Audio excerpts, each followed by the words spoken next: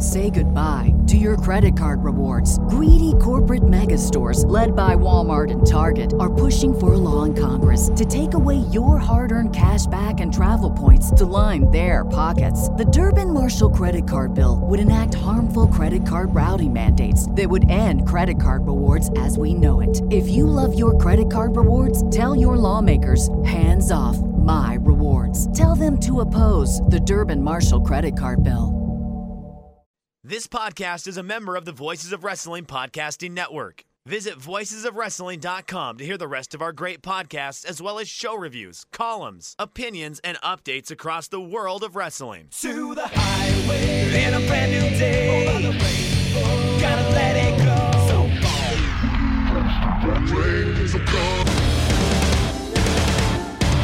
Fast to finger down. Stars tonight together. Here everyone is singing.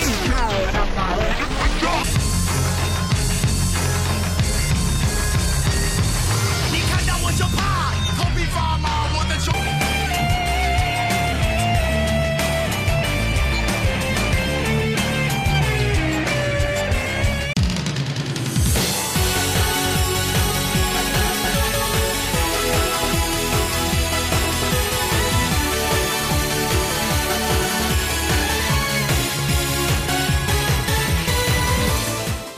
Welcome back to Open the Voice Gate for March 15th, 2022. We are members of the Voices of Wrestling Podcast Network. You can find us on the Voices of Wrestling podcast feed or our own dedicated podcast feed on all podcast platforms and applications. You can follow us on Twitter at Open Voice Gate. If you'd like to donate to the show, click the links in the show notes. It'll take you to our redcircle.com landing site. You click the red box that says sponsor of this podcast, and you can set up a one-time or recurring donation. No obligation whatsoever, but we would like to thank all of our previous donors. I'm one of your hosts. It's your old pal, Mike Spears. Join alongside for having his flu game this week. It is Case Lowe. And Case, we're going to have a short one this week. I know that you're under the weather. We're dipping into historical content this week. We're talking K-ness and Yoshino. And I already know the answer of it, but how are you doing, bud? I am doing okay. I apologize to everyone listening in advance. We're talking about one of the most important feuds in the history of Dragon Gate. This is an episode that longtime fans should be able to enjoy, and new fans that maybe just found out about this podcast or just started watching Dragon Gate, they should be able to learn a lot from this podcast. They are going to have to put up with my voice. I'm so sorry. I sound like Blake from Jawbreaker around the time they recorded Kiss the Bottle, which means nothing to most of you listening, but for a few people, very good reference. You're welcome. This is the best my voice has sounded all day. There was a point this afternoon where I didn't think I was going to be able to record. This is my flu game. I am built different. I am powering through, but I apologize in advance. Hey, we all have like those things that it's just like you sound like crap, and we were talking before you got on air. I know that you're feeling a little better, but this is not going to be a long one this week, both because of this is your flu game, but we're not going to have you go out there play all 48 here, Case. Did Michael Jordan play all 48 minutes in the flu game? No, because Michael Jordan's a pussy. Oh, there we go. I'm sorry. I'm very anti-Michael Jordan. That's one of, I can be wavered in a lot of things. I can't stand Michael Jordan. He's a degenerate gambler. He's a bad person. He's the second greatest basketball player of all time behind Kareem Abdul-Jabbar.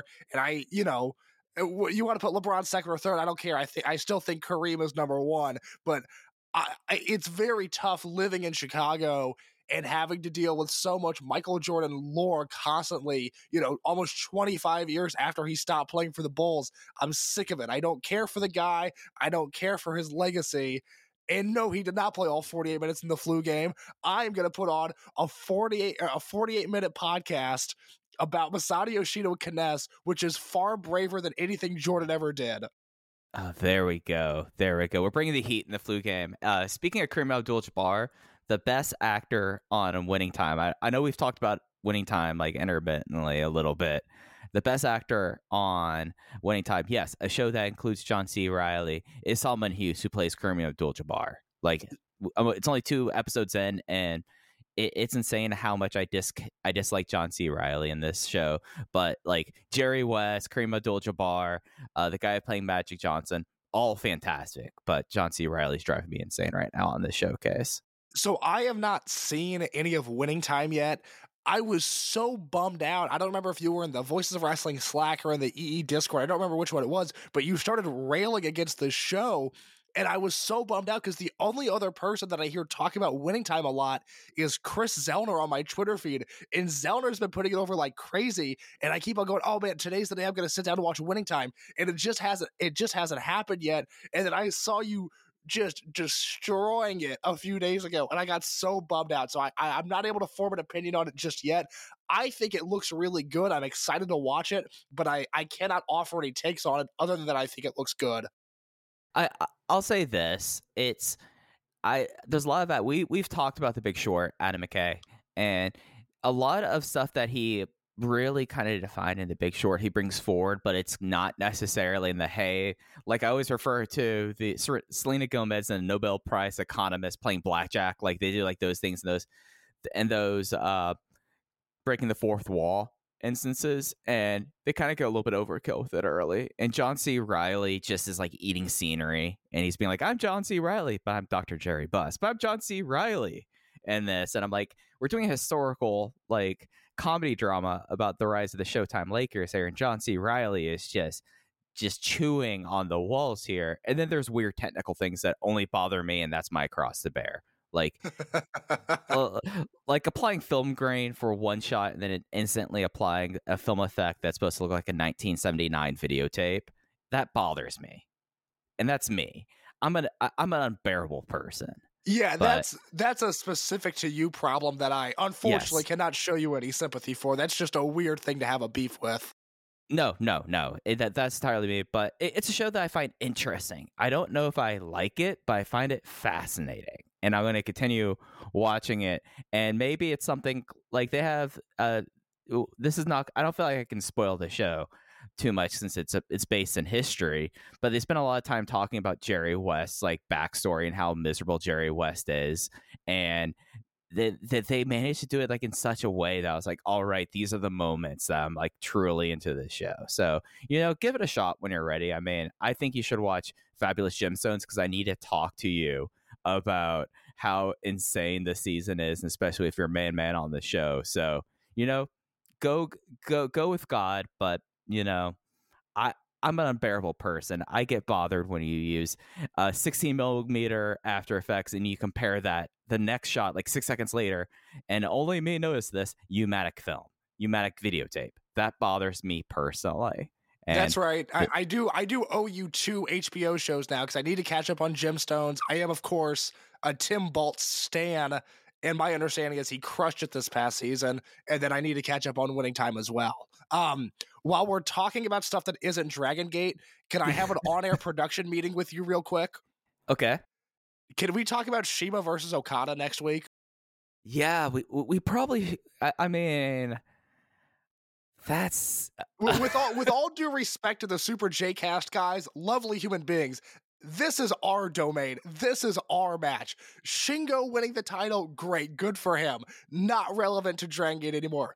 Shima versus Okada, incredibly important content for the Open the Voice Gate podcast.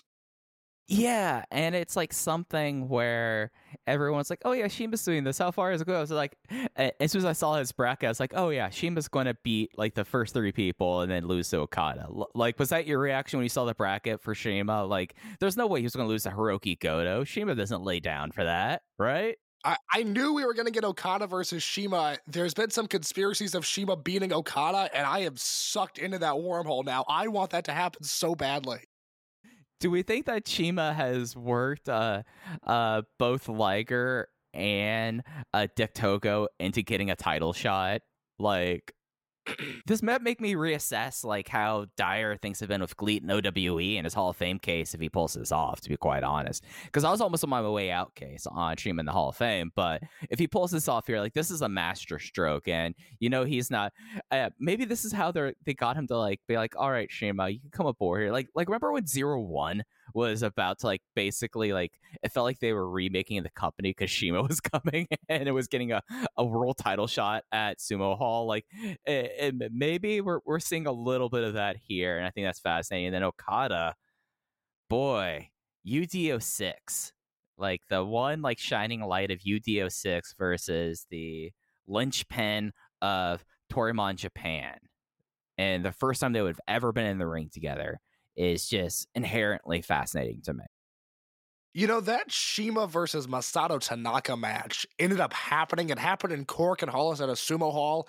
And that's a real bummer because that match was really, really good. And that did not get the hype that it deserved. That was a really unique match with two total pros, and I thought they crushed it. So that was really good. That was the last time Shima popped up in 0-1.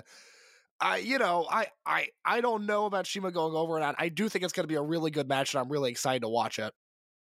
Yeah, I mean, it's something where when Shima wants to be incredibly giving, he could be incredibly giving. And I have not watched any of the New Japan Cup or Wrestle Kingdom, so I can't speak on him in New Japan. Like, that would be completely fraudulent of me. But I do get the impression that we are getting Shima of working shoes, not Shima on a vacation wanting to fuck around here. Like, no, this is the big time. Shima's got to work. I haven't seen any of the New Japan Cup stuff, but my understanding is that he's killed it because he's Shima, and when the spotlight is on, he steps up.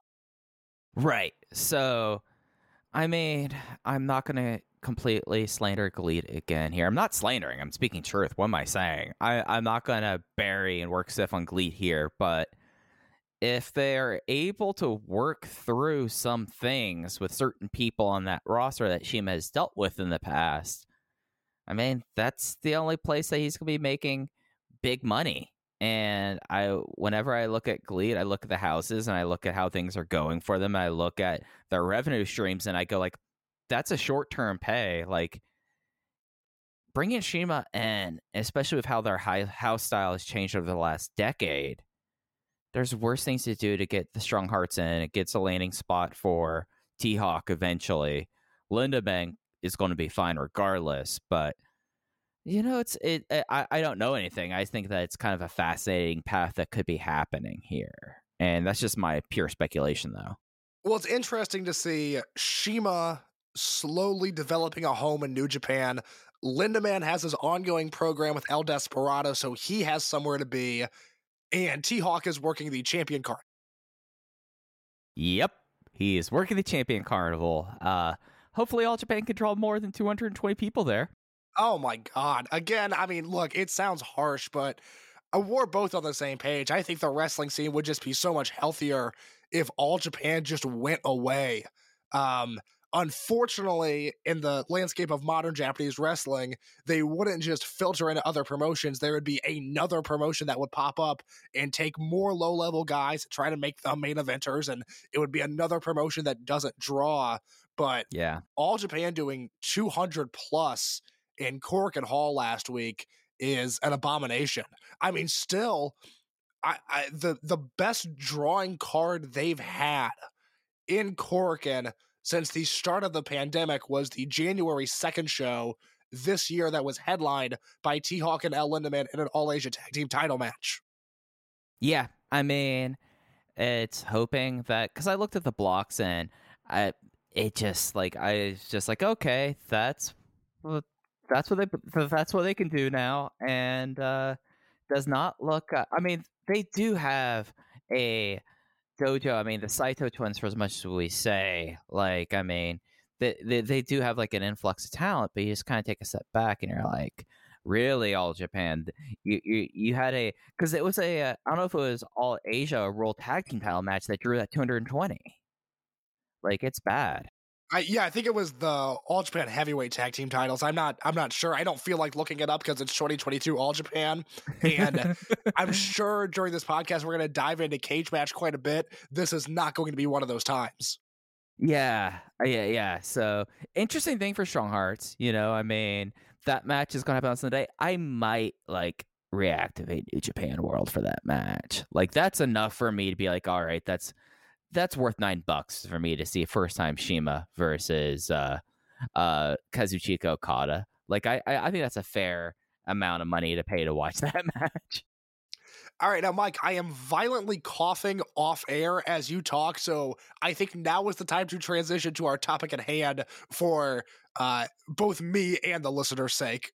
Yeah, let's get into it. So we've talked occasionally about K-ness in light of his upcoming retirement on April 7th. We will have more coverage about K-ness and his career and looking towards that retirement show as we get closer to it. But a couple of weeks ago, we decided to both pick K-ness versus Yoshino matches, and due to time, we were like, all right, we can't do the entire give these matches like the respect they deserve. So we decided this week to get into, with the exception of Dragon Kid, the biggest feud of K-ness's career and one of the biggest feuds of Masato Yoshino's career. And we have a series of matches that we found. A lot of them are on the network, luckily, so you can go seek them out there that way. But it's time to talk about the history of Masato Yoshino / Yoshino and K-ness, also known as It's Time to Talk About Some Hot Fighting Case.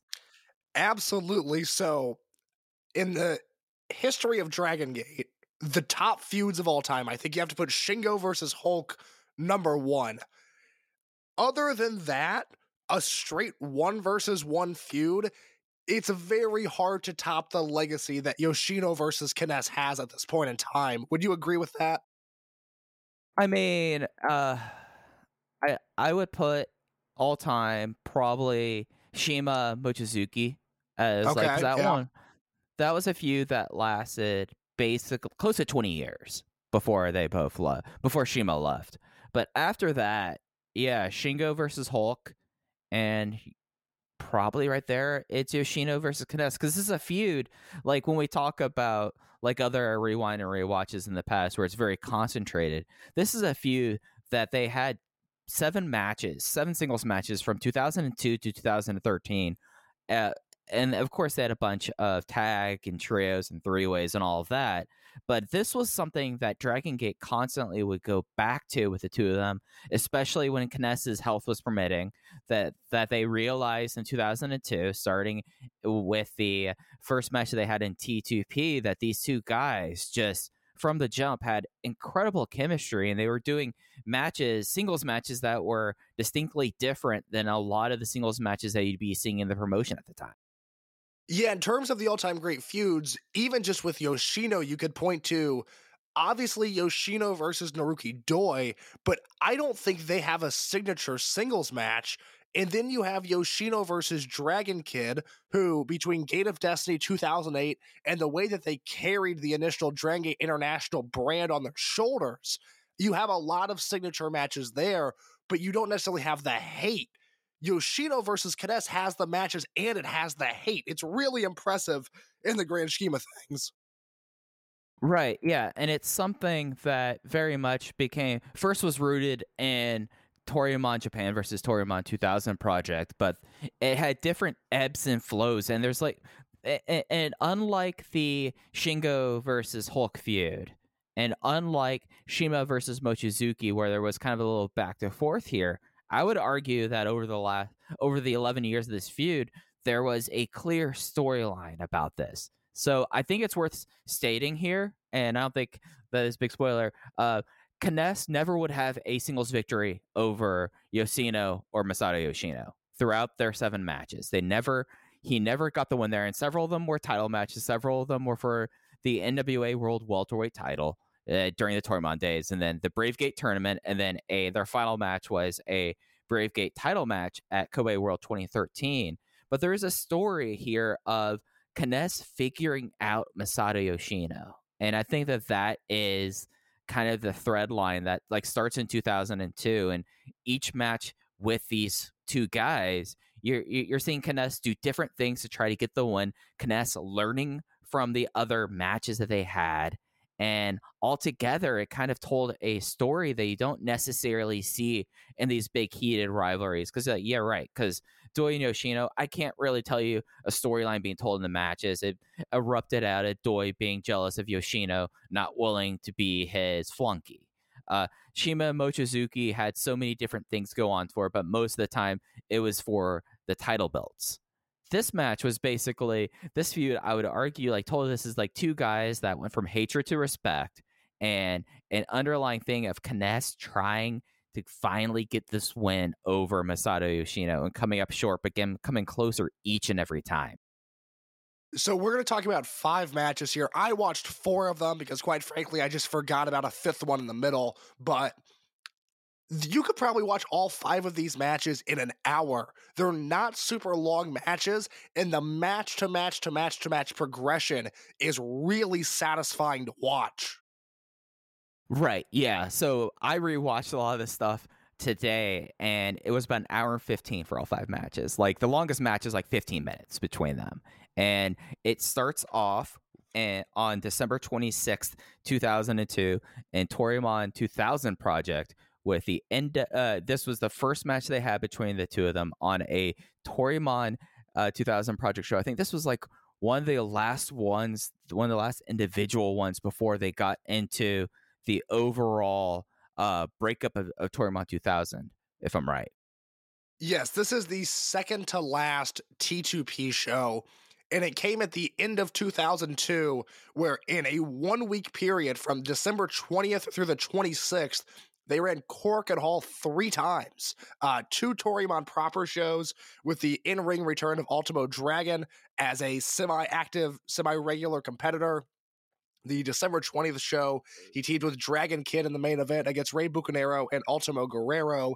And on that show, they do a fan vote for matches on the 25th and the 26th, the 25th being a Toryumon show, and the 26th being that T2P show. The dream matches on the 25th were Masaki Mochizuki and Toru Owashi, and Stalker Ichikawa and the T2P kid, Kenya. Help me with that last name, Mike. What was that guy's last name? Oh, Kenya Oyanagi. Thank you. Yeah, Stalker versus Kenya Oyanagi.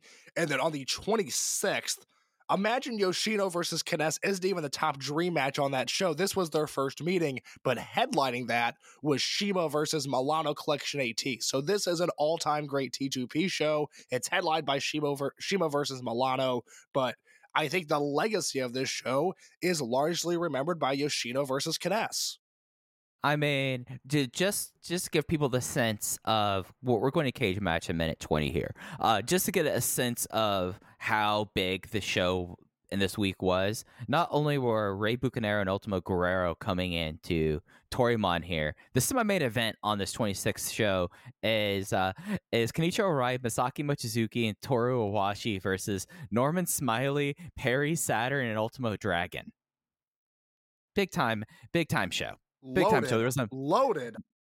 Yeah. The Sato twins were unmasked as Sachioku Machine 3 and 4 on here. We had Do Fixer versus Italian Connection. So like this, all in all, was like a huge show for them. But really, the big match that everyone came away talking about was Yoshino versus K-ness and this match, and it is the only singles. It was like the thing that like really stuck out to me. It was like, oh, having this match in the T2P ring, considering the fact of how, and we've talked about this case, how Yoshino was just overwhelmingly protected in Toryumon, because you like look at the show, we just talked about this, Shima beat Milano, Yoshino beats K-ness here, and that really kind of goes to the thing of Milano being the ace, but Yoshino being the most protected person here.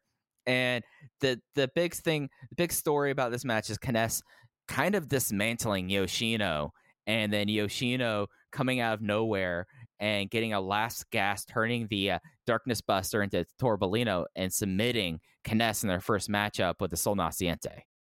Yes, so just for context as to where these guys are in their career, this is one of the early K-ness matches. Of course, he lost the Darkness Dragon character in September of 2002. As my voice continues to go, I'm so sorry.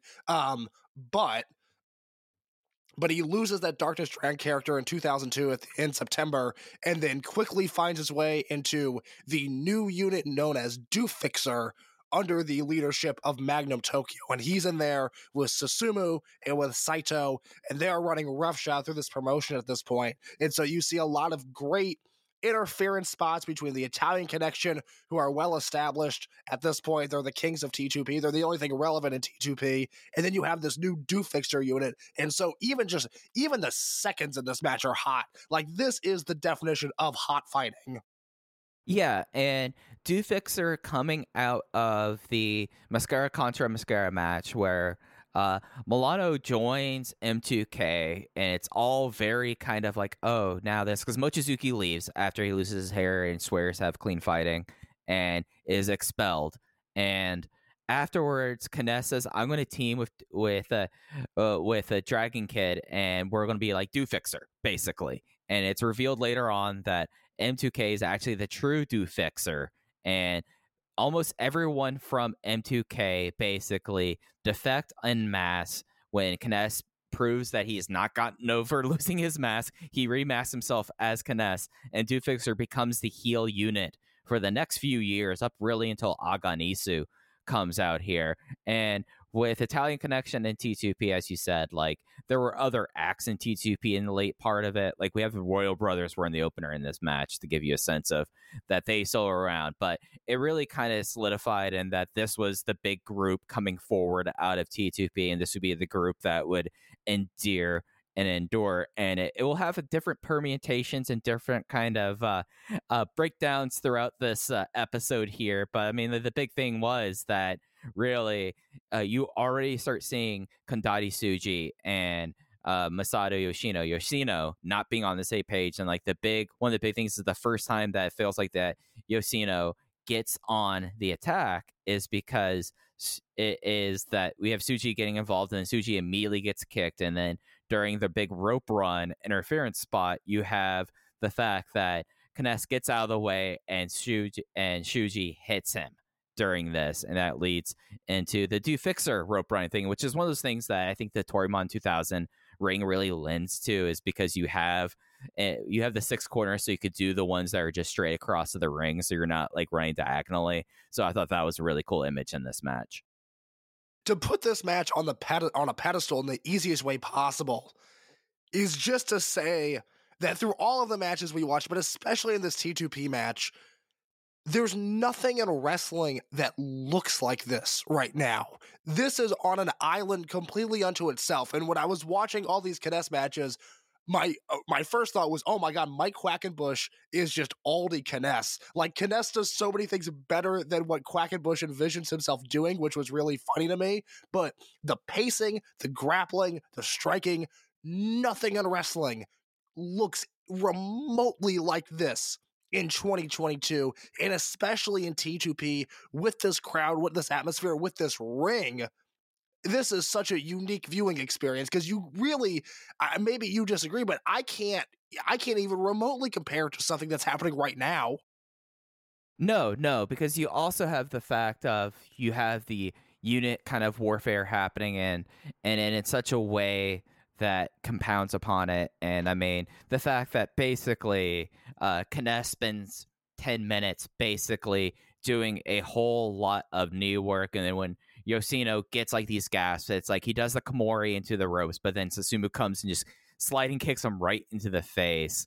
And it's something that you really see like with K-ness, is just he is such a rounded wrestler in a way. He does so many like just different ways of working that you don't see anymore. And the Quackenbush comparison, like I almost want to say, like, I don't know, that's being really too fair to K-ness there, but there is a vein there that you totally see. Oh, absolutely. I mean, it's, that was just the first comparison that I made in my head was, oh my God, Quackenbush wishes his counters were as unique and clever as K-ness's were, and he wishes his strikes looked as good as this, and his grappling was as intricate and interesting as K-ness's was. It is just not. I will say about the T2P match, it's not the best match that we watched between these two. I actually think my pick for the best match might surprise you, but it is my favorite match just because of it being in the T2P setting. The crowd for all of these matches, but especially this one, the crowd is molten.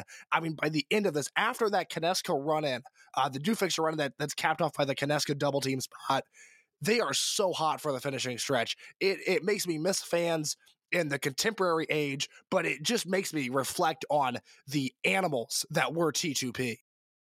Yeah, I mean, so Yoshino gets him to tap out, and I apologize. I'm sliding between Yoshino and Yoshino here. It's just, I'm just going for Tomas Masato Yoshino. It just makes things easier for me.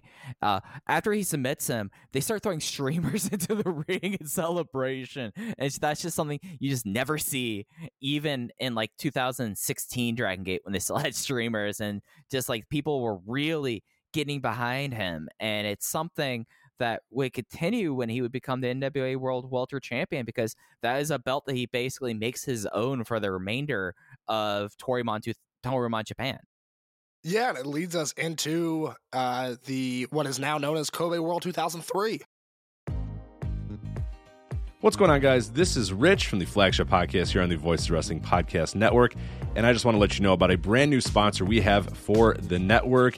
It's Eufy, and let me tell you a little bit about their newest product, the Eufy Video Smart E330. This isn't your everyday smart lock. This is a smart lock, a 2K camera, and a doorbell offering triple the security and triple the convenience. Instead of loading up your door with a bunch of different devices, you install one, and it takes care of everything in a complete package. It's not just about the home security, though. The Eufy Video Smart Lock E330 is also for convenience. No more worrying about losing keys. You can let each member of your family get a password. You can monitor their movement in and out of the house. You can keep an eye on your packages. You can check in on your house while you're away. There is so much you can do with this product. Best of all, it is easy to install and set up. All you need is a Phillips screwdriver. Leave that drill in the toolbox. The Eufy has keyless entry, a 0.3-second fingerprint recognition, a rechargeable battery with a 4-month lifespan, two-way audio from the lock, enhanced night vision, 24/7 customer support, and you'll love this, none of those pesky monthly fees. Eufy sent me a Smart Lock 330, and I've loved it so far. It allows me peace of mind when I'm at work or when I'm away on one of my patented vacations. Plus, it helps me keep track of deliveries to the house, saves me a trip back to the car if I just need to run in for something and I forgot my keys, and the two-way audio system works well for those unwanted guests at my front door. No, I do not need new siding or windows or a roof. Thank you, though. You can simply tell them you aren't interested from the comfort of your couch. Now, are you ready to ditch the others and join the Eufy revolution? Of course you are. Get started today by searching Eufy Video Lock on your search engine of choice. That's EUFY Video Lock, or visit eufyofficial.com/video lock to see how you can finally, once and for all, gain complete control of your door. Once again, that's EUFY Video Lock, eufyofficial.com/video lock. And we thank them for sponsoring the Voice of Wrestling Podcast Network. Say goodbye to your credit card rewards. Greedy corporate mega stores, led by Walmart and Target, are pushing for a law in Congress to take away your hard-earned cash back and travel points to line their pockets. The Durbin-Marshall credit card bill would enact harmful credit card routing mandates that would end credit card rewards as we know it. If you love your credit card rewards, tell your lawmakers, hands off my rewards. Tell them to oppose the Durbin-Marshall credit card bill. That's right. This is from June 29th, 2003. This is the 4th anniversario show at Kobe World Canon Hall. This was for Yoshino's World Welterweight title versus K-ness here, and this was one of the matches that we picked to talk about before, and it's something that I wrote it down then, and when I wrote it down again, this is one of the more effective matches that you will see people working the arm and working the shoulder, because both these guys come into this match incredibly banged up. Yeah, they come in with real-life shoulder injuries, and they play the match off of that. And, if somebody were to ask me, hey, I've been watching Dragon Gate for a while, I really like the style, but I want to know what Toryumon was like. How was the vibe different? I would show them, obviously, the August 30th, 2003 tag match. I think I would show them Masato versus Saito from the first T2P show just because that's such a fun exhibition. But then I would probably show them this match next. This is quintessential Toryumon wrestling. I mean, this is as good as it gets. Yeah, and the big thing about this match, at least from K-ness, is he shows that he has counters for Yoshino's moves that he learned from the match, not even basically 6 months before. And he breaks out what I think is one of my favorite submissions in Dragon Gate history, the Sol Noches L, which is a variant of a way of him getting out of the Sol Naciente. And it's one of those more like insane moves here, and it's showing that K-ness is, as I said, like this is the through line. K-ness is learning to adapt here, and this is the thing that like K-ness would talk about in promos, was like how invigorating the fight is, because he's learning to adapt, and how it's such a hot fighting because it was so passionate and it was so back and forth. And the other big thing about this is we're starting to see 6 months later how the Italian connection is starting to splinter here, as Kandari Suji and Yashi were just constantly all over this and eventually get ejected halfway through this match. So I really like the interference aspects of this match because they're so heated. If this fell onto a mute crowd, I would not care for it, but it clearly registered with the people in the building enough to where I look at that and I go, you know what, that is interesting. It's really odd to watch this technical classic interspersed with, almost attitude era like interference spots. It's a really strange dichotomy, but I think it just adds another layer to this match that makes it even that much easier to sink your teeth into. Right, yeah, because like you have that here, you have Venenzia, aka Zuki, the mini from Mexico. So as you watch this match is up on the network. The previous match will be up on the network in a few months, but you have the fact that Dufixer basically stole Venenzia, and Venenzia was seen more as Yoshino's mascot in the same way that Minorita is Kota Minoura's mascot. So like you had that kind of interplay here, and it just all came off very like the thing about this era and about Italian connection is that it's such like, you think it's such a stylized unit, you think that it's such a stylized presentation, and it's something that like you as a viewer, you have to like go like, all right, these guys are obviously not Italian. Like that's kind of like the in joke, but you also have the fact that it's like, oh, we have Mikaru, the invisible dog for Milano Collection AT. We have Venenzia, Yoshino's monkey friend, and then we have the fact that that Yagi is lying about how he is a fisherman, but actually he's the son of a baker, and the fact that Brother Yashi did not want to be Italian, so they made up the fact that now he's his cousin here. But it was such like an organic and complete act, and it was something that I mean, all it requires is the crowd investment, and the crowd just goes nuts for the fact that basically Milano goes and pulls away two of the members that would later form Aganisu, and the fact that you kind of have really in a unit that does, other than like early M2K, like especially after Genki Horiguchi came in, like Mochizuki kind of was cleaning up his act and the other guys weren't having it. But you really have the idea of a heel unit, or a unit that was portraying tweeners. You have one people who want the clean fight, and one group of people want to have the dirty fight. And this is really the big implementation of that here with the Italian connection. Yeah, and then on the K-ness side of things, 2003 might be his best in-ring year, and it ends in October. He gets hurt and misses an entire year. He doesn't come back until it is Dragon Gate in October of 2004, but you watch his progression throughout this year. It's a guy who was obviously great as Darkness Dragon. He would be great later on in his career, but 2003, right before that first big injury, it feels like he is in his prime as a performer in this match. Yeah, and it like really shows like he's able to like, even like, I mean, they're both coming in injured here, and it's just like the smooth transitions that he would have out of the Torbolino, like and into the Torbolino from Yoshino, like the Darkness Buster into the Torbolino, and then the way that K-ness's shoulder and arm fell after the Darkness Buster was something really sick. And then you also have the fact that Yoshino realizes that the Sol Naciente, the guy has a counter for it, so I can't really go for this here. So I tried to look up this move case, but I can't find out what it was called.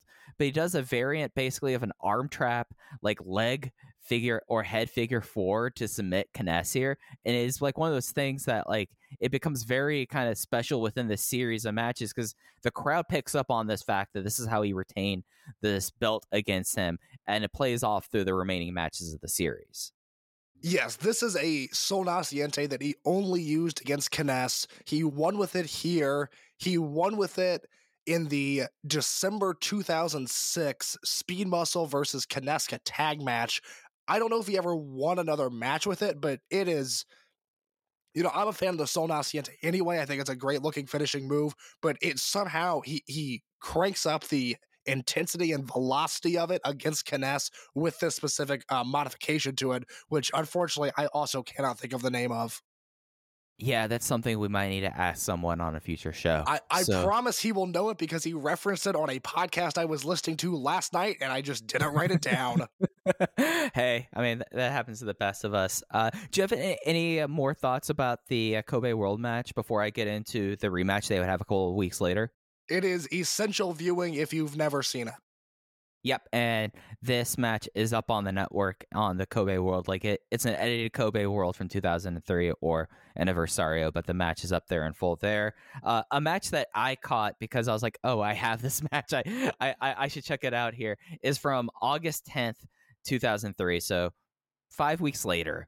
And this is a rematch for the NWA World Welterweight title. And it's interesting because the few changes with this match, because now that the two of them now respect each other and they like the fighting that they bring to each other, and it's something where like you see, well, like Do Fixer does not get involved in this. Italian Connection is not a part of it in this, and it's something that now he has. The big thing here is that K-ness now knows that he has the answer for the Sol Naciente, and then Yoshino goes for the crossed arm figure four, the K-ness variant here.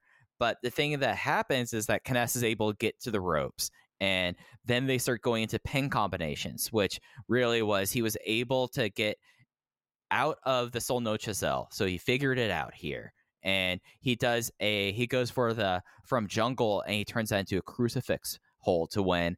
I don't think the next match we're going to talk about is my favorite match of the series case, but this was like the progression one of like, all right, now we're seeing where we could take it through now that this is our third match in a year. And sadly, as you said, K-ness gets injured not more than a month and a half after that and is out really up until the match we're going to talk about in 2005. Yeah, so unfortunately I don't have anything to add here, but Mike saying that this next match is his favorite is fascinating to me. So please, let's jump ahead to 2005 if that's okay with you. Absolutely. So this is for the inaugural Open the Bravegate Championship match, the first round match. This is March 3rd, 13th, 2005. I had the venue. It was pulled up a second ago. I don't think this is Starlings, right? No, this is in Nagoya. Okay, so the one before this was in Starlings. 2008, 10, 2003 was from Starlings. This one's from the Nagoya International Center, and this is for the Bravegate Championship. And I just love this match because this one really kind of comes as a culmination of, all right, we're facing off against each other, but it might have been almost a year and a half ago the last time we faced each other, but K-ness just really like putting it together here. You've K-ness coming back from that first major injury, and this match for me is in a way that since like it took him basically 3 years to get back to having Yoshino's number, because it felt like in this match, at least during a lot of it for me, Case, I felt like that K-ness had Yoshino's number through a part of it, and especially it's a Yoshino who seems really done with being the sexy Tarzan at this point. Well, this is the show where he turns and joins Blood Generation, right? I thought that I need to pull this up now because Blood Generation coming together because they had Waku Waku Fuji Land for like that first few months. Well, that they had. Blood Generation forms on the first Korakuen of 2005, January 14th. Because Doi, the main event of this show is Yoshino versus Doi, and Doi is full Blood Gen at this point. And so this show is a pay-per-view, so we get it all in full. We get all the tournament matches, plus a really, really, really fun Shima Fuji Shingo versus Mori Hulk Magnum Tokyo 6-man. So Blood Generation versus what would become Pos Arts. That match kicks ass. This whole show is great. I love this show, and I really love this opening match. Yes. So Yoshino turns 2 weeks later. So Okay, he does all not right. turn until after this, because this is a one-night tournament. And the conceit about the Brave Gate, at least during this time, was whenever it was vacated, they would have an 8-man tournament. And the thing is that the front plate would break off in 8 pieces. And the big thing was, like, after everyone would have their pieces, and whenever someone was eliminated, they would take the loser's pieces, they would add it to the belt until in the final you would have the winner putting the final 2 pieces into the belt, and they would have the completed Brave Gate title. And it's something about this thing. Like, this was Yoshino really kind of him and K-ness. When K-ness returned, the two of them was like, we need to have a successor to the NWA World Welterweight title, and they decided that we're going to do this, and we are kind of allying each other, because Italian Connection, for all intents and purposes, was basically done at this point. Like Milano was still around, Mori was already moving towards Pos Hearts, and they already dropped the Triangle Gate at this point. So this was like the last vestiges of it, and maybe that's why he's so over it. I forgot that it was 2 weeks later that he joined Blood Generation. Well, this is Italian Connection truly at a dead point, because Milano leaves at the end of February, and this is halfway through Right. March, so Milano's not even there anymore. So it's Yoshino's unit, and yeah, he's over it. And who could blame him? Because it's interesting, the T2P match, both characters feel really fresh. The 2003 Anniversario match, they both feel like they're at their apex. And then here, K-ness feels very fresh, but Yoshino as a character is just not it. And luckily, the in-ring is so good that they make up for that. But it doesn't have... Now, I love this match. Don't get me wrong. There's a lot that I love to it. But it doesn't have that character-driven oomph that I think the other 3 matches that I watched have. Yeah, and I think, like, instead of that, we had K-ness, like, really, like, it's interesting. Like, he goes back to the knee like he did in December of 2002, and there was, like, this knee buster spot where, like, he drives Yoshino's knees first into the mat, and Yoshino just, like, screams bloody murder afterwards. And I was like, all right, this is really super sick. And then the way that K-ness is like, all right, I am done with like these pin combinations, and then gets caught in a big deep pin combination that the crowd explodes for when Yoshino finally gets the pin out of it, because it's like, all right, we have counters to each other's submissions. Now we're trying to get off holds in this match. I think that's what the progression is, like, all right, we are doing this here, and we are not the same people we were 2 years ago. We're kind of on the same page here. We're allied a little bit at this point. Like, K-ness was a part of Final MTK, but it was one of those things that Yoshino and K-ness were kind of teaming together at this point. Do you know of the other people in this inaugural tournament case? Okay, let me see if I can name all 8 off the top of my head. Okay, here we go. So there's Yoshino, there's K-ness, there's Doi, there's Super Shisa, there is Psycho, I know was in this tournament, so that's 5. The other 3, I believe Raimu Mishima was in this tournament, and that leaves All right, me with... that was the one I thought you were going to get skipped up on. Yeah, you got 6 out of 8. Okay. He was Daniel at this point, though. Okay, wow, okay, my bad. The 2 wrestlers that I have not named, did they wrestle each other in the first round, or no? So Psycho pinned one person, and Mishima pinned another one. Oh. So 2 first round losers. You've named all the semifinalists. Yes, Psycho gets a pin over someone in this tournament. Well, that changes things drastically. So Mishima and Psycho went over in the first round? That's right. The semifinals were Yoshino versus Psycho and Doi versus Mishima. So was Dragon Kid not in this? He was not in the tournament, no. Okay, all right. That doesn't count as a guess, because I was clarifying that he wasn't in it. So 2005 roster, you have to lose to Psycho and Daniel Mishima. I will give you. Did you want one hint? No, not yet. Okay. Let Okay. me look. I'm working through a lot right now. Let me work through this. So, is one of them Naoki Tanizaki? Naoki Tanizaki loses to Psycho in 3 minutes and 17 seconds. Great. Okay, nailed that. Who is the last person in this tournament? Because it can't be a final M2K guy. Mori is in a 6-man. Who else is on the roster? It's 2005. There's like 12 guys on the roster. Okay. All right. Here is my shot in the dark guess. Okay.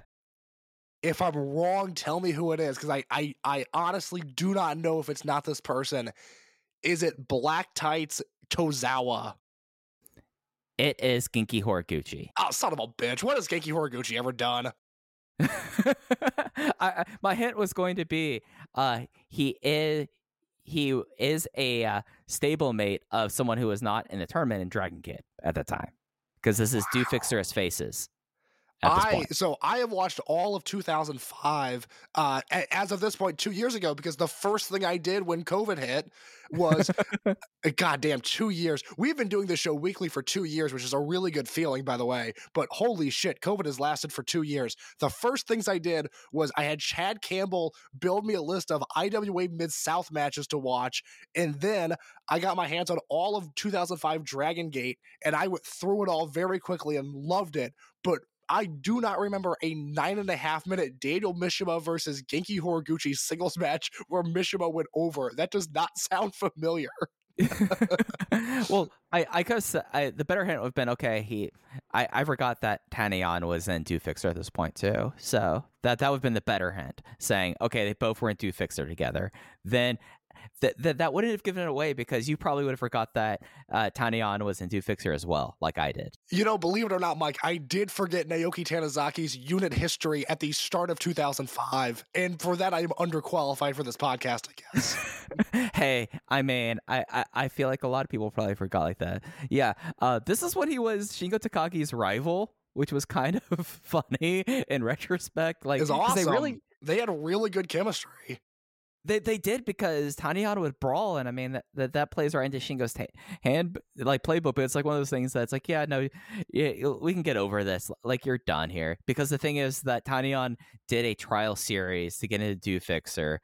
Tanizaki lost all 10 matches, and he was given a 5-match retrial series, and then he lost all of them, and they still let him in afterwards. And this was right when Magnum was like, this BB Hulk kid, I like the cut of his jib, and he tried to do like both of those, and then Pause Hearts really came out of it there. But yeah, early 2005, I really ought to revisit early 2005 when I have time. Well, I'm looking at the TV listings right now. So the TV that aired before this was BB Hulk's debut, and then he's in that great 6-man tag on this show, and then the TV after this is when Tozawa debuts against Don Fuji. So we're in what became the era of the Big Six. These guys are just debuting at this point in the company.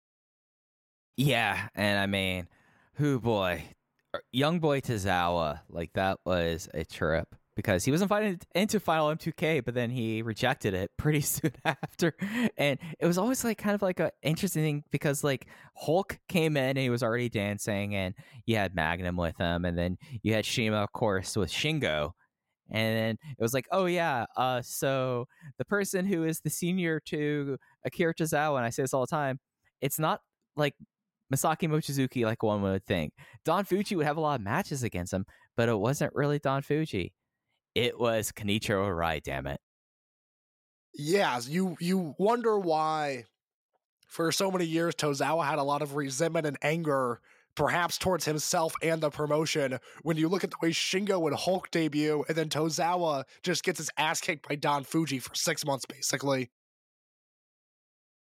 Yeah, and then you had Katsuo coming out, Katsuo just, being Katsuo and getting more over, and then very soon after, then you had Yamato debut, and Yamato kind of was like, oh yeah, no, I'll join Final M2K, that's fine, I'm okay with that. And Arakan, of course, leaves and then dies to Zawajuku. So I think that was always kind of one of those things that's like, yeah, no, he's getting tied back to that. And then you also have 2006, man. That was a wild year because Renaissance, Pentagon Black came through, Paz Hearts, the fact that Magnum really wanted to be in 5 stables in the same time, it was just insane. Well, in 2006, you also have the Open the Foreigner floodgate. You have Dos Caras versus BB Hulk in a horrific Kobe World match. And then you have Shingo versus Fat Guy Pink Singlet Yoshi in an even worse Kobe World match. Like 2005, for all of the chaos with Milano leaving and, really this company getting off the ground to a real extent, because the rest of 2004 is mostly a holding pattern. 2005 is when things kick off, and 2005 is maybe the best year they ever had. 2006 does not have that same charm. I mean, 2006 was a rough Kobe World. Just, I mean, because Yoshi did not work. Yoshi and Shingo, that just was not happening there. Well, Yoshi's a horrible wrestler. That's why that didn't work. I mean, it's as simple as that. I've never seen the guy have a good match, and that includes him wrestling Shingo, so he's helpless at that point. Of course, Kobe World 2006, headlined by Shima versus Magnitude Kishiwada in a no-ropes match. And why was that? It's because it takes too long to put the ropes back up, so they might as well go on last. And that is why Shima stays winning. Yeah, God. I mean, I just like going back on it, like the fact that he pulled that off, and like at that point people weren't pissed off at him and still stuck around for a dozen years, and now it's like, oh yeah, I'm not going over Goto, fuck that, Goto's not going over me.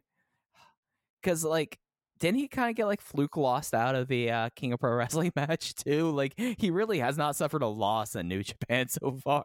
No, he's the best. He stays winning. What a man.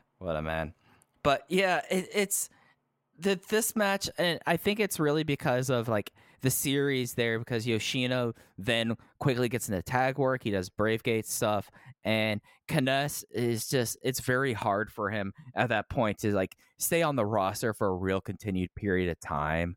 That's another reason why this match especially resonates with me, I would say. And that's another reason why I kind of enjoyed it. And I mean, because like he pretty much soon after was immediately really kind of injured for a bunch, and they kind of put him in like singles matches, and he started being one of the he kind of took over Yasushi Kanda's role as GM in a way.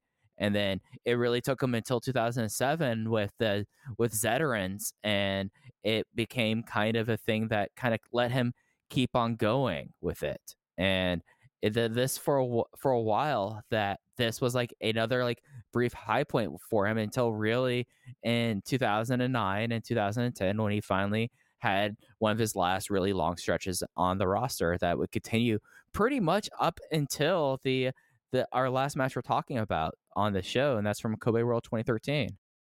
So real quick, final thoughts on the 2005 match, which I have at 4 stars. I have all of these matches that we've talked about at 4 stars or higher. There's 2 spots here that I loved so much that I just want to be sure that I mentioned them. They both happened pretty early in the match. One, where Yoshino goes for, from Jungle, and then the counter to that is the Judah. Do I have that correct? From Jungle, the Judah is not... Judah is the counter to the Cristo. I'm trying to remember what the counter right now to the... Well, you could do the Judah out of it because you drop down for it. There's the... Gosh, I'm blanking. Yoshino's been retired for 8 months. I can't remember his moves now. What's the kind of octopus hold looking thing he does? From Jungle. Andrew Rich is going to kill us. Yeah, so what's the counter to the from Jungle? That's what I'm blanking on. It's not a Yoshino's move I'm blanking on. It's a K-ness move. It doesn't matter. So Yoshino does the from Jungle, K-ness does his counter to that, and then Yoshino counters that counter into a roll-up, which was awesome. Blew my mind. And then a little bit later, Yoshino gets K-ness in the Sol Naciente, K-ness reaches the ropes, and this is the only time I've ever seen Yoshino do this, where he keeps the wrist held, he keeps contact with K-ness, and just whips him across the ring and reapplies Sol Naciente. I have watched hundreds and hundreds of Masato Yoshino matches. Some would even say I've watched 25 or so Speed Muscle matches. I have never seen Yoshino do that spot before, and I loved it. So I just wanted to be sure to mention that. Yeah, it was like a really sick version of it. So I think I have the name, and I'm not positive about this, about the Sol Naciente variant. The Tarzan Heart is the cross-legged STF, which is kind of what he did there. That sounds right. I will take your word for it. Okay. Yeah, I'm just going to say that's what it is. But yeah, gosh. It's something about this because, like, yeah, the whole entire sequence written down here about this match is that, like, the viciousness in him whipping him away from the ropes right back into Sol Naciente, going like, not now, fucker. I've had your number for the last 3 years. We might be on a good page right now, but that's not happening here. I was the welterweight champion, and I want to be the Bravegate champion. I thought that was like really, really special. I think I would say that I would go 4 on the T2P match, 4.25 4.25 for the 4th Anniversario match, 3 3/4 for the rematch that happened there. Just because the rematch was actually a pretty short match, it was like 10 minutes on the dot. I was 4.5 on this one. I thoroughly enjoyed it. Just seeing the escalation with it and like the viciousness that they worked here, I thought was really kind of cool. I am at 4.5 on the next match, the final one that we're going to talk about. Right, so this is 2013. This is for the Open the Bravegate Championship. Masato Yoshino defending against K-ness here, and the thing about this match is like they had like the great like music video ahead of time, like, being like, oh yeah, we've been doing this for a decade now. K-ness seems to be in a good place. I want to have this match here, and at least like from the music video, it was like a really like nice way of building up for it. And also you had like Yoshino completely just tanned out at this point, and K-ness like looking in the best shape that he looked like he looked like he was in the same shape, if not better than he was in 2002. So there's a number of things to really like about this match. I love this era of K-ness where from June to July, he has that M2K reunion era. And Mike, do you remember this match? It was in Cork and Hall, June 5th of 2013. It was Susumu, K-ness, and Mochizuki winning the Triangle Gate belts, against Doi, Rich Swann, and Sachihoko Boy. Yeah. So like this was like the first big reunion they had there. That it was just like really just kind of sick. that like, and it was something that like this was in the era before streaming, so we got the original 2K theme for it, and it was like, oh, they took them all down for this year, and it was just like this. It just was like, oh, it's the original M2K out here for once more, and this is after K-ness came back from like his string of injuries and really kind of putting it together. He stayed out of Junction 3 and Blood Warriors, forming a unit that I think gets too much crap. Windows MG. I thought Windows was a fun unit for what it was, and yeah. I have no issue with Windows.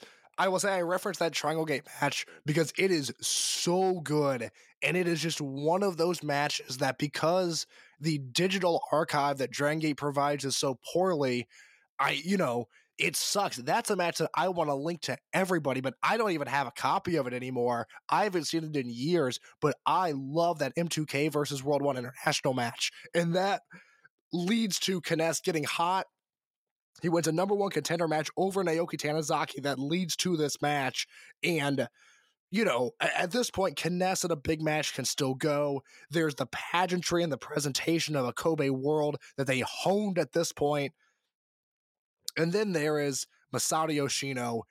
And holy shit, man, he's good in 2002. He's great in 2003. He's world class in 2005. And by 2013, he has somehow surpassed that level again. And it's really here. It's something about 2013 to me where Yoshino takes that level into legendary status because he wins this match. He ends up winning the Dreamgate, 2 months after this. And from that time onwards, Masato Yoshino is the guy. He is the legend that we came to know and respect, ultimately retired last year. But this is that illustrious Yoshino run that made us care so much when he finally hung up the boots last year. In a way, it really begins with this match. Yeah, and you talk about his evolution here. He comes out in Italian Connection style Speedstar gear. That is just like, you already have him being like, all right, this is not like my 10-year or 13-year anniversary, but this is the big feud that I had as a member of Italian Connection. And you had this, and it really was in a way that like this was the moment, and this was like the big era-changing show. Like Kobe World 2013 is like, because this was fourth from the top case. This Brave Gate match was fourth to the top because we had Yamato versus Mochizuki in a no DQ match. We had for the Twin Gates a Die Fly versus BB Hulk and Akira Tozawa, and then the era-ending match, Shima dropping the Dream Gate to Shingo Takagi after the 15 title defense run. Like, this was just such an insane run of shows here. And here's how good this show is. That Shima versus Shingo match is great. It's objectively great. It is the worst of the last 4 matches because I think this match is clearly better. Yamato versus Mochizuki is crazy underrated. I don't know if anybody loves that match more than me, but I fucking love that match. And then Doi and Ricochet versus Tozawa and Hulk is one of the all-time great, most loved, highly regarded Twin Gate matches there's ever been. Yeah, it's just one of those things that like this really was like if the Blood Warriors versus Junction 3 feud really embodied the promotion and set itself up for the next decade.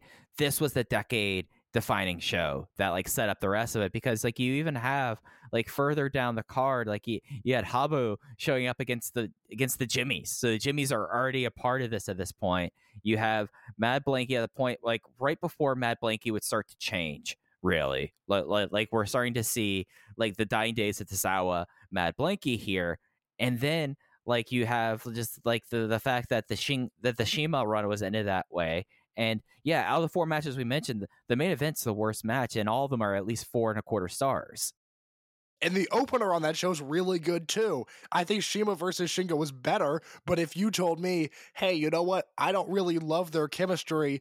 I think the 6-man that opened the show, which was Swan, Sachi Hokoboy, and Super Shisa versus Tamanaga, Super Shinlong, and Kotoka, in a way, that match was really fun and kind of had a sort of charm to it. Of course, is it better than Shima versus Shingo? No, but it's really, really fun. Kobe World 2013, now that I sit here and think about it, fucking rocks. I mean, when your cooldown match is Cyber Kong, Habu, and Nosawa versus the Jimmies, and that match still was not bad. Like, you have something on there. You do have to have Old Man Fujiwara on the show, but it was against Stalker, so it's okay. Cyber Kong, Hubbo, and Nozawa as a trio. My God. Just insane stuff. But getting back to the match at hand here, it's something that like you have like the Ude Yoshino, a move that he stopped doing, and you have Vampire Scissors, and just like the way that the crowd went nuts for the Vampire Scissors, like this really felt like, oh wow, it feels like that K-ness is back, like you had the Darkness Buster and all this stuff here, and it's just like shows like a capstone of an 11-year of chemistry. Yes, K-ness did not get it over in the end, but it was just like Darkness Dragon versus Dragon Kid. That's my favorite match in company history, and a lot of that is in the pageantry, and a lot of that is just how that match is laid out here. But for like the first 11 years, this became kind of the feud, and this became real. This like was like ending that era of the feud before Yoshino would become the guy for the next 9 years. This is the band playing their greatest hits, and it's everything you want it to be. It's not that they're old and that they can't produce anymore. It's not that, 5-10 years ago, they were younger and alive and those songs sounded better, and that this, takes you back to that time. It's this band is playing their greatest hits, and they still kick ass. They're still top-notch professional wrestlers. I love this match. I love this era of Yoshino so much. I love when K-ness, at this elder point of his career, could hang with guys in a big match. This is everything that I want it to be. And to your point about them breaking out old moves and the crowd being into it, that was my biggest takeaway from watching these 4 matches, is just how hot the crowd is for all of these matches. I mean, this goes, it's an 11-year run from 2002 to 2013, using entirely different fan bases from T2P to Kobe World 2013. And every stop along the way, the crowd is molten for Yoshino versus K-ness. Yeah, and it's something that like Yoshino goes for the drive-by kick within like the first 2 minutes of this match. He does the drive-by kick into a moonsault to the floor, which I don't think I've ever seen him do other than in this match. Yeah, like this is like, all right, we're going on this. Like, it's not just the band playing their greatest hits. It's like, hey, we're going to play some deep cuts, but we're going to do the deep cut, and this will be the best song you ever heard. It was truly fan service. I mean, it was everything. We talk about this with a lot of the callbacks to certain storylines that Dragon Gate has done in the past and how rewarding it is as a long-term viewer. Even here, just from a purely in-ring standpoint, this was so rewarding to see. Yeah, and it's something that, we make the comments about hot fighting, and this kind of, in a way, like, you don't necessarily see the hot fighting now, but this was kind of like the end of the era. This was like the last hot fighting match, I guess I would say, in a way. And it's not that K-ness his career would go quickly dovetail here. Like, he still, like we talked about the Jimmys and Mad Blanky and all of that, so he still had some of it there, but this felt like an encapsulation of his career, because there's like no one that like resonates as much as Masato Yoshino with him. So like having this match on the biggest stage, like almost 10 years to the day since like their last Kobe World match here, is really special. Mike, I'm no broadcaster, but I am a fan of Norm Macdonald, and we've referenced it so many times in the podcast, but I get the feeling, just given some of the coverage that Dragon Gate has gotten lately, we might have newer listeners to the show. Can you explain to the folks at home what hot fighting is? So hot fighting was something that K-ness would say, like, and became kind of a phrase about this, because like there's the fan service, like having Jimmy's was very much a fan service thing, but then you would have like the matches that were incredibly invigorating. It would give you a hot feeling. You'd be pumped up, standing and pacing. Like basically, this is the Dragon Gate equivalent of standing and pacing. It's the best way to put it, I would say, Case. Yes, that is honestly a great way to put it. That's really funny. That just came together to me right then, right there. That's perfect. I mean, because you can see like K-ness like after this match, like in the locker room, ripping a heater and just going like, that was what I live for. This is my very much a Davey Richards kind of promo after that. Oh God, can you imagine? I imagine K-ness going after his ex-wife in a promo. I can't imagine anything of the sort there. K-ness is a nice man. That's very true. I've only heard good things. Well, only good things. Yeah, I'm right now looking at. You know what I need to go find, and this sadly 2013 is just a rough year to find this. The special 300th episode of Dragon Gate on Gaora. Guess what match K-ness has in a singles match? Oh God, I have no idea. K-ness versus Habo. Oh, so 4 stars. Put it on the board. Yeah. Not to prolong this episode, we're trying to keep it a little short here. They also have in the main event a open lottery 10-man tag team match: Shima, Don Fuji, Mochizuki, Saito, and Uha versus BB Hulk, Susumu, Yoshino, Doi, and Yamato. They go half an hour in that. Shingo versus Tozawa in 7 minutes. I wonder why it was only 7 minutes. That was the start of Monster Express. Yeah, they might have launched that here. Yeah, that makes sense, because this was right before Kobe World that year. This was Kobe. Okay, wait, hold on. So this was right before World 2013? Yeah. Okay. This was before Kobe World. Well, then I'm wrong, because Tozawa gets outed from Mad Blanky in August. So they did some sort of angle leading to Tozawa and Shingo becoming partners like a month and a half later. Yeah, that's right. A match that, maybe I'm a little perverted that I want to see this. Cyber Kong versus Kakatora in a singles match on this, Corkin. No, I'm good on that. I don't need to see that shit. I believe that main event, my memory could be off because I haven't, that was actually, that main event, this was the first Dragon Gate show to air on Ustream, and I was not following the company at this point. I did not watch it on Ustream, but that main event is one of the first Dragon Gate matches I saw. I believe Shima does a Meteora off of the Cork and Hall tunnel on that show, or at least he teases it. I don't remember if he actually hit it or not, but there's some nutty Shima feeding off the crowd spots in that big tag. Yeah, it's just a wild show. The opener is Swan, Ricochet, and Sachi versus Genki, Kanda, and Tanian. Good stuff on this show. Yeah, that's fun. Yeah. But, it's something that, this feud, we're watching this, you see Dragon Gate pass through the eras, because you have something in the first match of feud is in T2P, very cemented. This is in the aftermath of Toryumon Japan versus T2P. But you have the last vestiges of that. And then in 2003, you already have the combined roster. You have the fact that Yoshino is already kind of protected. You have Do Fixer in there. And then you have a match from 2005, early days of Dragon Gate proper.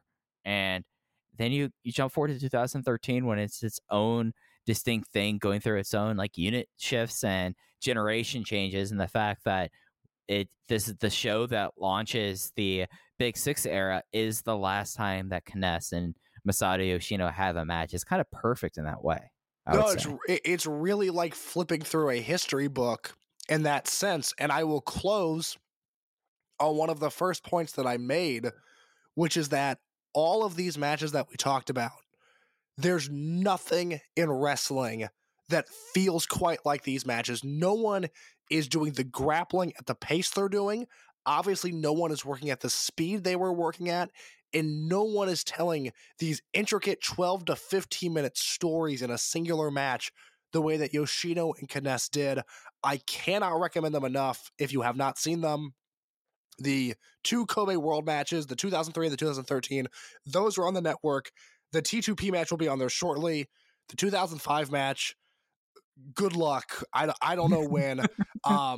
If you ask really nicely, maybe I'll send it to if you really want to see it. But these are matches that if you like Dragon Gate, if you like Toryumon and you've never seen these, this is 101 stuff. This is stuff that you will love if you've never seen it. And if it's been years since you've watched it, take some time and revisit it because these matches are so much fun. Yeah, no, at the very least, the two Kobe World matches are required viewing, I would say. And, they're up on the network, so go out there and check those out. And then, I think it's probably going to be, I would guess, November when they'll pop up that T2P match. So, just like if we're listening to the show in 2 months and check it out then, I guess. But Case, we went an hour 15. Your voice, I know you were kind of worried about it if you'd be able to perform. You did great in your flu game. But I'm so sorry to anybody that made it through this. I should have just let Mike do the show solo.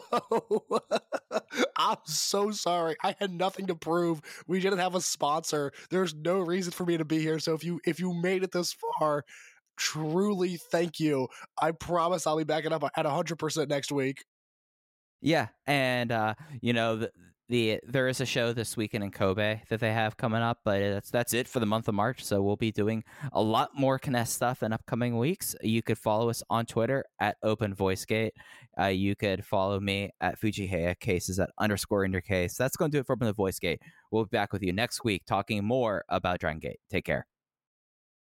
Say goodbye to your credit card rewards. Greedy corporate mega stores, led by Walmart and Target, are pushing for a law in Congress to take away your hard-earned cash back and travel points to line their pockets. The Durbin-Marshall credit card bill would enact harmful credit card routing mandates that would end credit card rewards as we know it. If you love your credit card rewards, tell your lawmakers, hands off my rewards. Tell them to oppose the Durbin-Marshall credit card bill.